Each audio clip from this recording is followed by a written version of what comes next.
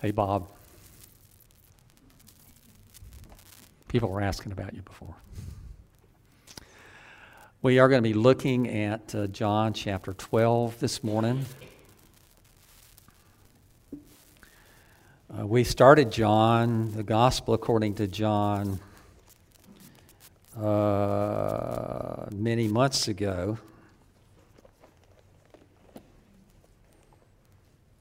And we've been working at it gradually. It's probably been about a year ago, I think, since we started the Gospel of John. I preached through John years ago. I actually preached through all the Gospels at one time or another. But I just really love John. So you're having to suffer through it. If it's not your favorite Gospel, it happens to be mine. So I apologize to you if I'm causing you to suffer through this. But I just love John's Gospel, and one of the reasons I do is because it's rather unique. You know, it has some similarities to the other Gospels, but I think there's a sense of personal closeness that is related in this Gospel of John that you just don't get from Matthew, Mark, and Luke. There's a more of an explanation of things that are taking place, outside of them and from a distance, and I think the Gospel of John is presented to us in a form that is really very up close and very personal in a way that you just don't see with the other Gospels. And another unique thing about the Gospel of John is, you may not have noted this before, but there is basically half of the book is committed to the Passion Week, the last week of ministry of Jesus. That's not true of the other Gospels. That John helps us to see in a lot more detail the details of things that took place with Christ during his last week of ministry here on the earth. Very, very special book. It enlightens us to lots of things that we would otherwise not be in knowledge of. So we're picking up this morning in chapter 12 of verse 36, and we're going to be reading to the end of the chapter. When Jesus had said these things, he departed and hid himself from them. Though he had done so many signs before them, they still did not believe in him, so that the word spoken by the prophet Isaiah might be fulfilled. Lord, who has believed what he heard from us, and to whom has the arm of the Lord been revealed? Therefore they could not believe, for Isaiah said, he has blinded their eyes and hardened their heart, lest they see with their eyes and understand with their heart and turn, and I would heal them. Isaiah said these things because he saw his glory and spoke of him. Nevertheless, many, even of the authorities, believed in him, but for fear of the Pharisees, they did not confess it, so that they would not be put out of the synagogue, for they loved the glory that comes from man more than the glory that comes from God. And Jesus cried out and said, whoever believes in me believes not in me, but in him who sent me. And whoever sees me sees him who sent me. I have come into this world as light, so that whoever believes in me may not remain in darkness. If anyone hears my words and does not keep them, I do not judge him, for I did not come to judge the world, but to save the world. The one who rejects me and does not receive my words has a judge. The word that I have spoken will judge him on the last day. For I have not spoken on my own authority, but the Father who sent me has himself given me a commandment, what to say and what to speak. And I know that his commandment is eternal life. What I say, therefore, I say as the Father has told me. I'll be honest with you. I have no doubt that I could probably preach 10 sermons just from that. And this is one of the things I love about John. There's just this deepness, there's this richness that just flows forth everywhere you go, and I just love it. Everything that John has revealed up to this point in the ministry of Jesus has taken place before, actually, a few days before the beginning of Passover. These all are events that we're studying at this point, and from here on are events that took place immediately before the arrest and the trial and the crucifixion and the death and the resurrection of Jesus. Jesus was in a special place at this time. We see that reflected in what we've already studied earlier, and that is he heard this voice speaking from heaven, encouraging him. We know that he's grieved in heart.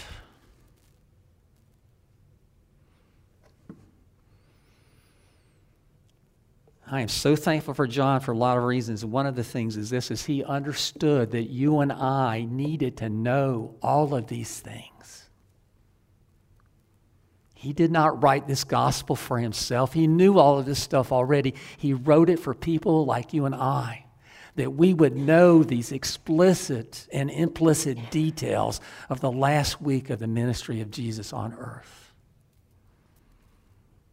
Because all that he did, all that he said, was for people like us, even 2,000 years after the fact.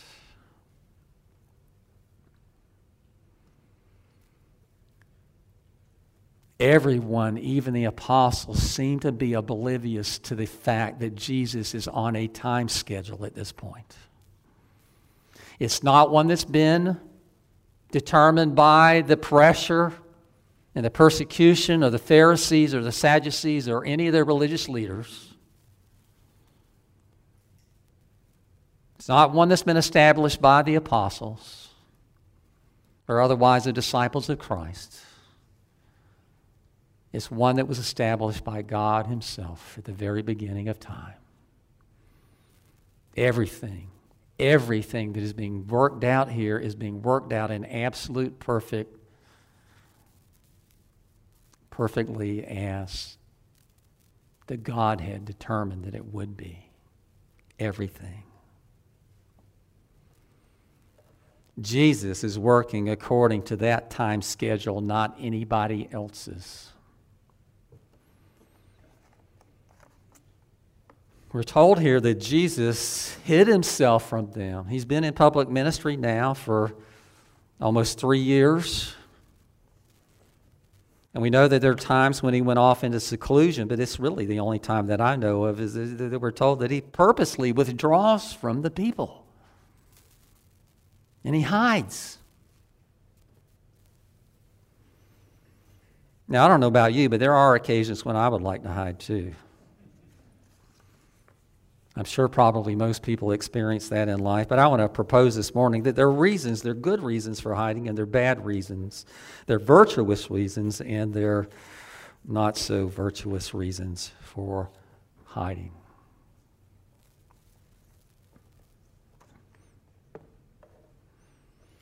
There are people, I think, that would conclude, maybe based upon some things that they've read wrongly or whatever, that Jesus is doing this because he's afraid.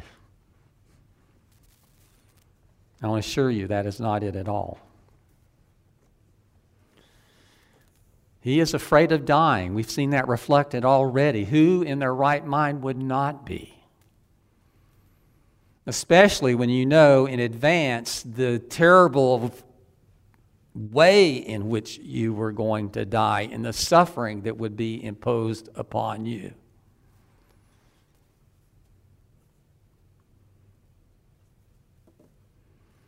There's a sense in which we need to have our closet that we can go to and on occasion hide away from this world and its influences,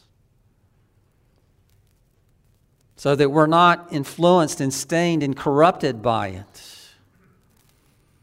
In other words, I hope there are times when you go into your closet,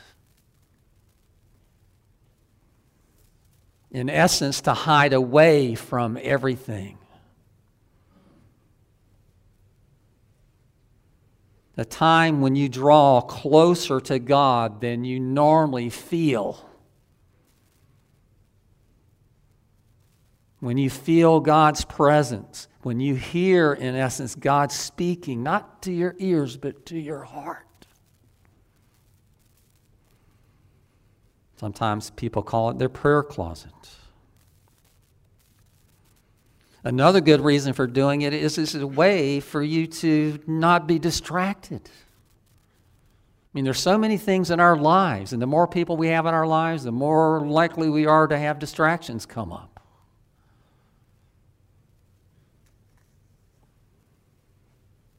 One of the things I like to do, I'm an environmentalist. I'm a biologist. I love nature. One of the most calming things for me is to get out of all of this and go out in the middle of the woods and spend time there. Not alone time. Because when you're a believer, you don't go anywhere that you're away from God ever. He's there with you. But I hope all of you have those places of retreat. Places in which, in a sense, you go to hide for a short period of time, at least on occasion. We need those. There are wrong reasons for stepping out of the limelight. Sometimes people do it because they want to shirk their responsibilities.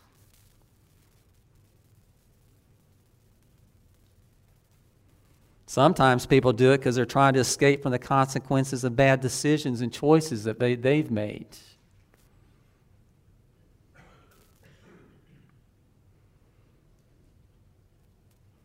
Some do it because they're afraid of what will happen if they don't.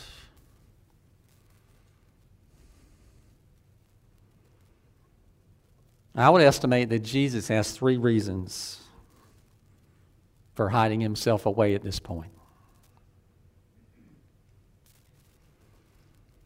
Number one, and we've already seen this reflected in what we've studied in just the previous material here in the Gospel of John, and that is for Jesus to prepare himself as much as possible for the trials and tribulations that await him in just a few days. To make himself ready. I'd imagine he also wanted to spend some alone time with his disciples, because even though he left everybody else, he did not leave them. They went with him. Time for him to prepare them for what they were going to endure because of what he was going to endure.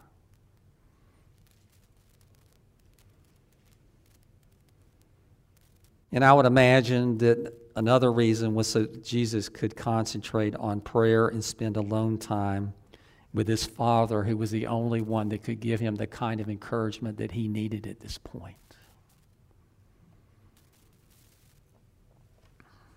See, I think that we can all relate to these things. We've all been in those positions, and we all know that there are times when we need to get away for right reasons.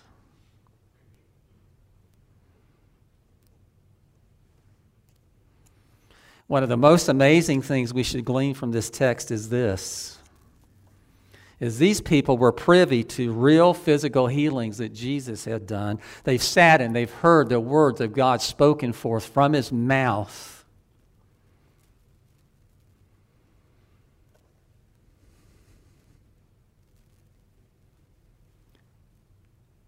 And one of the most amazing things is this, is that it appears as though only a very few of them came to true and saving faith in Jesus Christ as a result of it.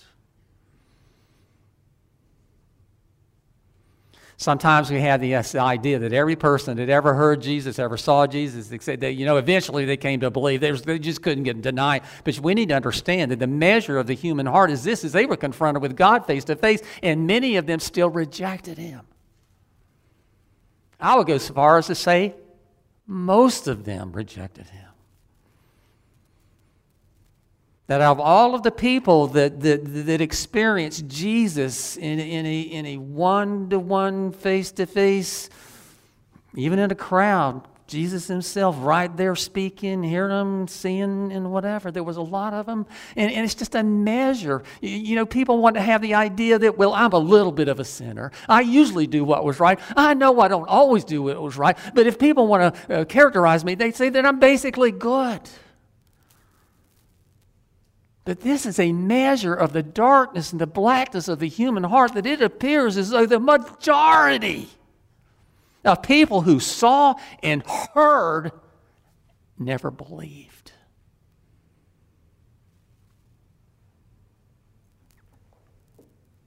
That is the stranglehold that sin has on every human heart.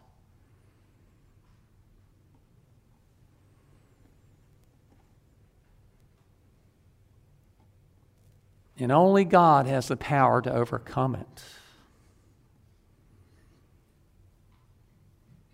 And I want to say to you this morning that if you're believing this stuff, you know Jesus is Lord and Savior, you only do because God has interceded in you already and brought you to that point.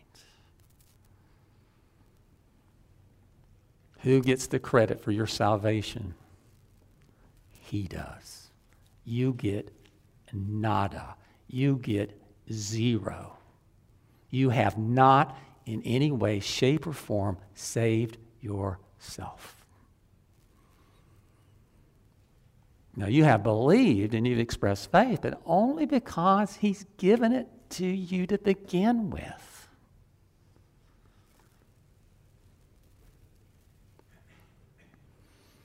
But isn't this amazing? And it's funny how you study through and read through these things, and this really never dawned on me so much, and that is it seems as though very few people ultimately believed it.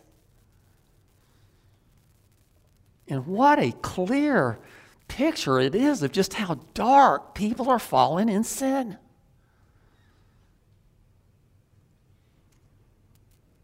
That they were hearing God speak, that they were looking at God face to face, and still denial.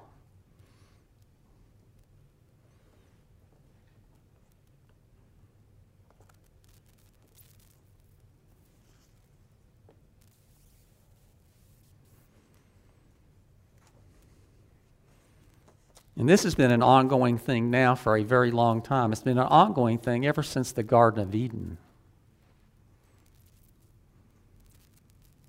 You know, one of the common thoughts and philosophies today is that as time goes on, people get better and better. That we're gooder than people used to be. That as we get to know more and whatever, then you're just evolving into just better people.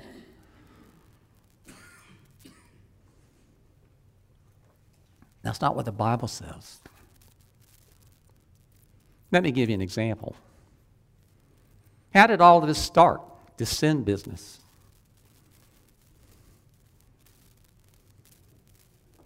Well, we know it started with Adam and Eve. And that stinky old forbidden fruit. What was their guilt? They ate some fruit off of a tree that God told them not to. Pretty serious sin. It was obviously really serious in the eyes of God because that's mankind fell with Adam and Eve in that. Have you ever noticed this? We would think sometimes, well, yeah, that was wrong. They shouldn't have done that, this, that, and the other. It was a disobedient. But there's not this wickedness and evilness you might find in some other sins. Like, for instance,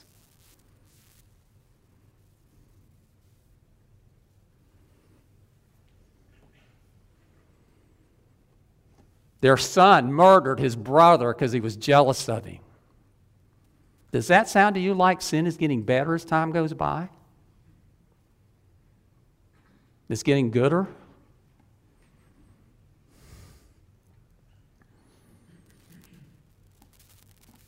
Well, what about the fact that God's own Son came into this world, and what did the world do to him? It murdered him.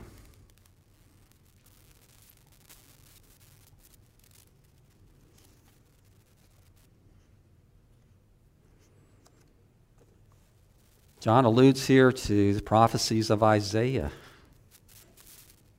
talking about the hardening of hearts. He, and this is God, He's the He, has blinded their eyes and hardened their hearts. God actively involved in it, this process.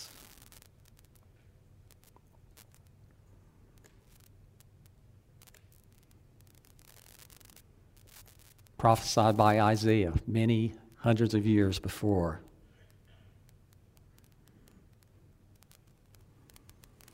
The hardening that was spoken of in Isaiah's day came only after hundreds of years of apostasy on the part of Israel and Judah. God had been very patient. God had been very kind. God had repeatedly sent prophets with a message all over again that the people needed to repent of their sin and to return back to the Lord their God over and over and over and over again, the same message.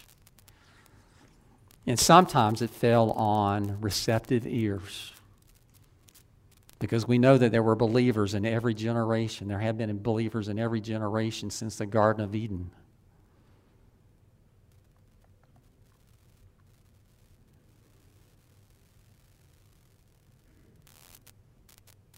But Isaiah and Micah, as we're studying in Sunday school, this willful, purposely hardening of hearts.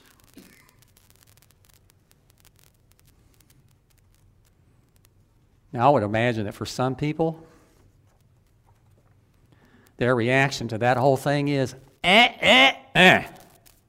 no way, Jose. My God would never do something like that. My God is a God of love. My God is a God of care. He would never do something like harden someone's sinful heart. That may be your opinion, but it's not what the Bible says. The Bible said that this is something that God did. Their hearts were hard. He hardened them even more.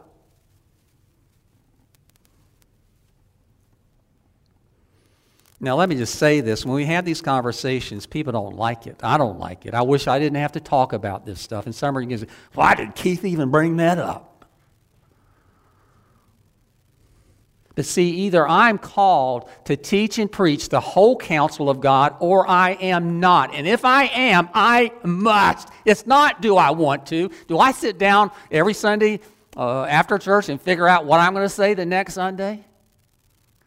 Just pulling it out of the clear blue. God, enlighten me to what you want me to preach this week.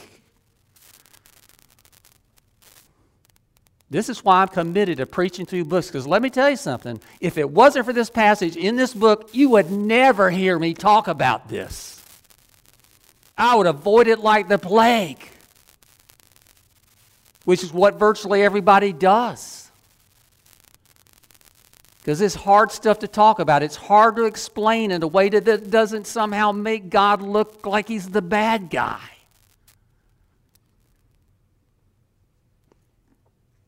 And very often we attempt to make it sound better.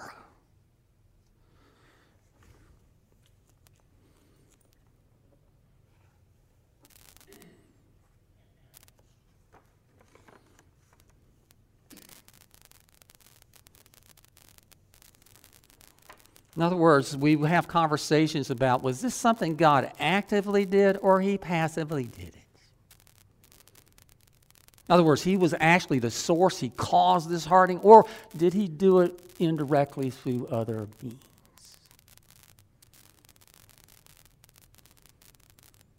Well,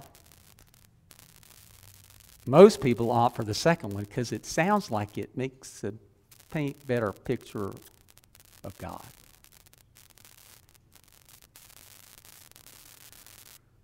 But let me tell you something. I'm not going to tell you one way or the other, but what I am going to tell you is it doesn't make one whit of difference.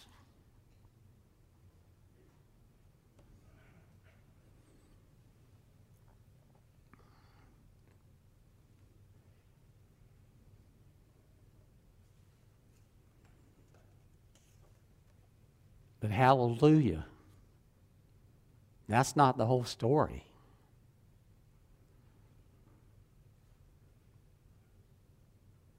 Because we know that God sent His Son, Jesus, the light of God shining into the darkness.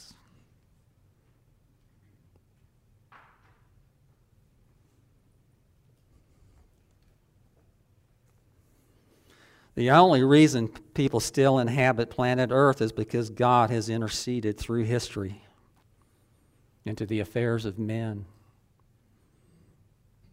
You know, one of the common ideas today is that people are actually getting better. We're becoming more moral, and we're becoming better in just about every way you can possibly. We're evolving into something that's better and better and better and better and better with every generation that goes by. Let me just say this. You may not have thought about this, but in the last century, in the 1900s, more people died in war than all of the rest of the history ever fought put together. Does that sound to you like we are getting over this sin stuff?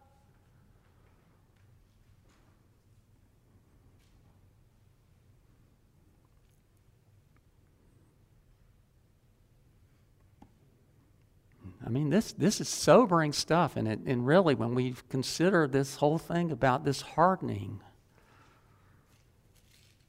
it's serious.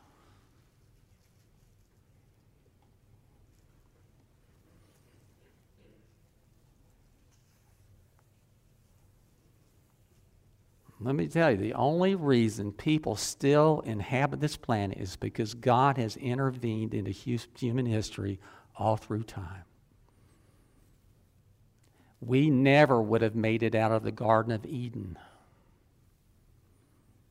if He left us on our own. You know, so often we think this picture is all about us. It's all about me. When are we going to understand something? It's all about Him.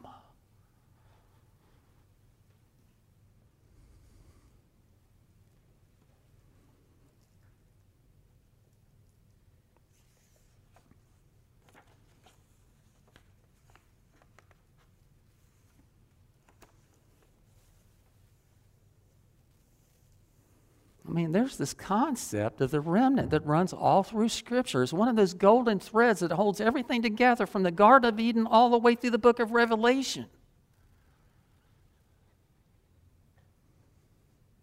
That among all people, there are certain chosen people that God, for whatever His reasons are, has chosen to love them. Even they were dirty as they could be. They were downright unlovable in whatever way you can possibly imagine. He, because He is a loving God, has chosen to love those people and to shed that love out upon them so that they would experience it, so that He would have a loving relationship. Do you understand that this is what it's about? Is God establishing a relationship with you? That He wants that relationship with you? A bunch.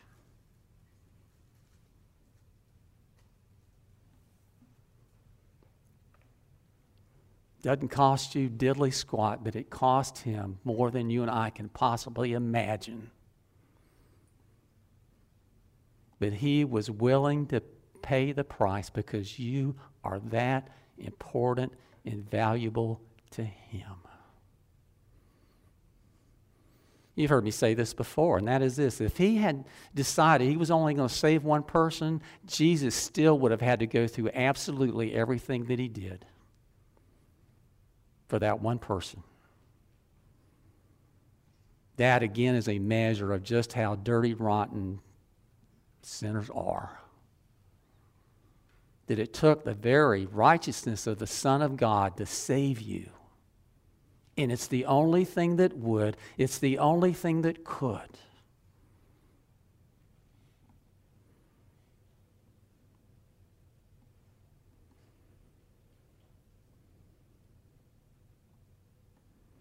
Is Jesus coming back in our day? Well, He could. He could.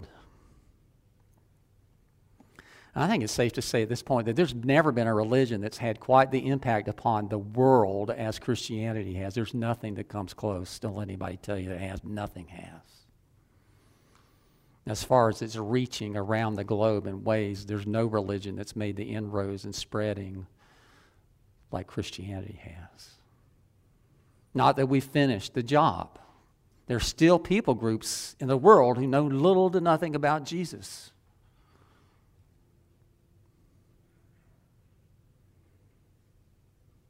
Today, there are about 7.6 billion people worldwide. Roughly 2 billion of them identify as Christians, which means that still the majority of people in the world, a significant majority of people in the world, don't know Christ Jesus as Lord and Savior. And we also understand that these statistics are skewed because they include some people who are claiming to be Christians who are not.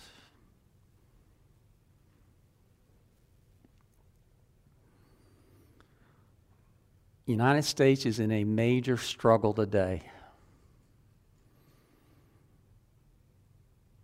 Politically, socially, economically, every way you can possibly imagine.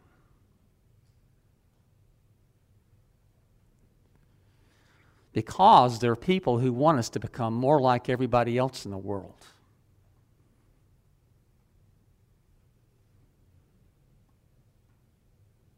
But we understand this.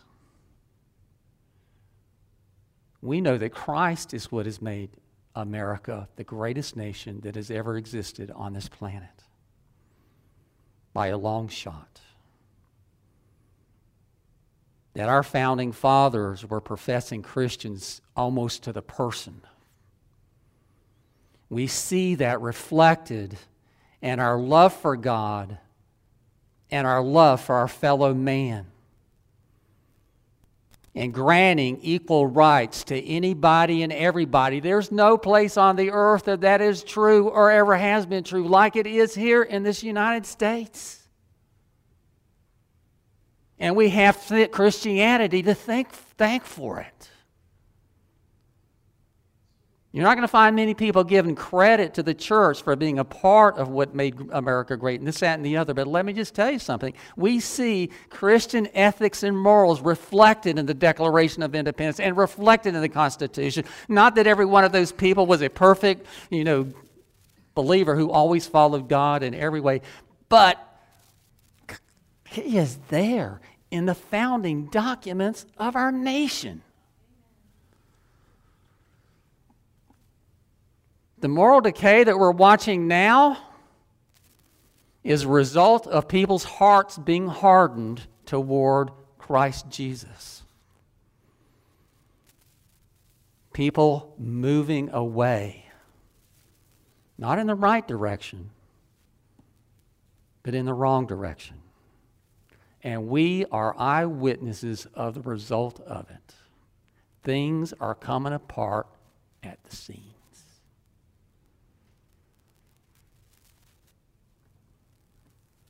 You would think that people, all of these people that really know history and philosophy, that they would begin to put two and two together. Why has America been different? There are hordes of people out there in the world that are desperately trying to come here because we have freedoms here like people have never had on this planet in the history of the world.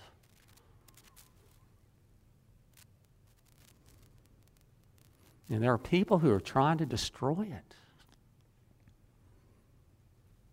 One of the ways they're doing it, they're trying to erase God from this picture completely.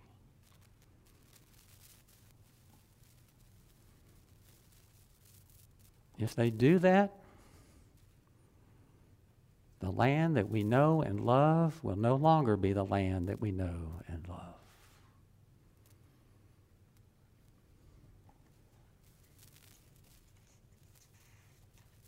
45% of people in the United States claim to be members of a church. Now, you and I understand that that's a skewed number. There are people who said that they're members of a church when they're really not, because you're supposed to be a member of a church if you're an American, right?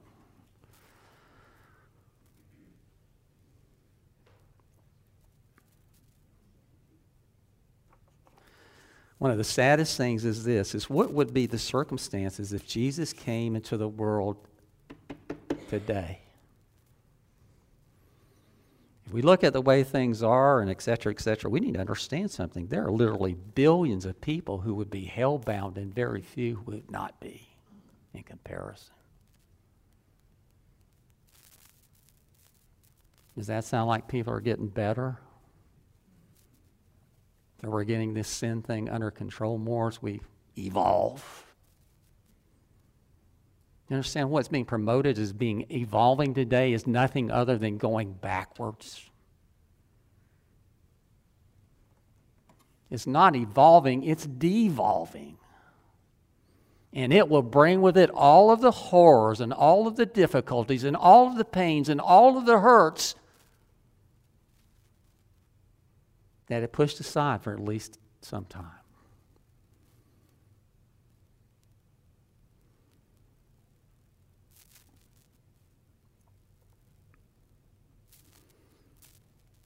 I mean, all of this thing of salvation is cloaked in mystery, but let me just reemphasize this. But when it comes to us individually,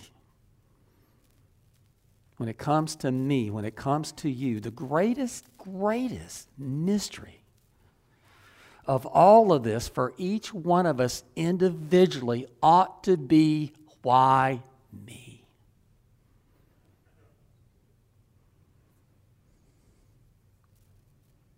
Forget about everybody else. Why?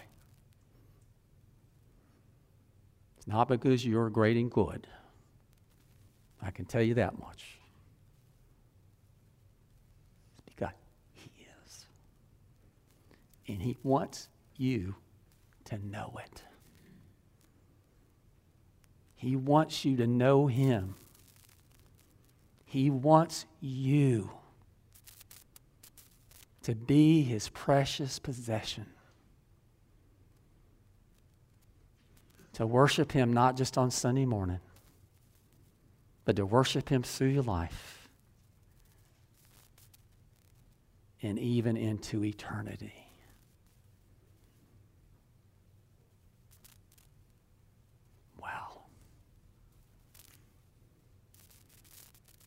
Are you not important? Beyond imagination. Don't let anybody tell you you're not. You are amongst the most important, special, loved people that have ever lived on this earth.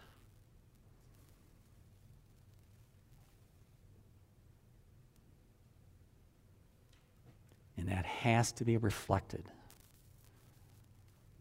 in the manner in which we live our lives.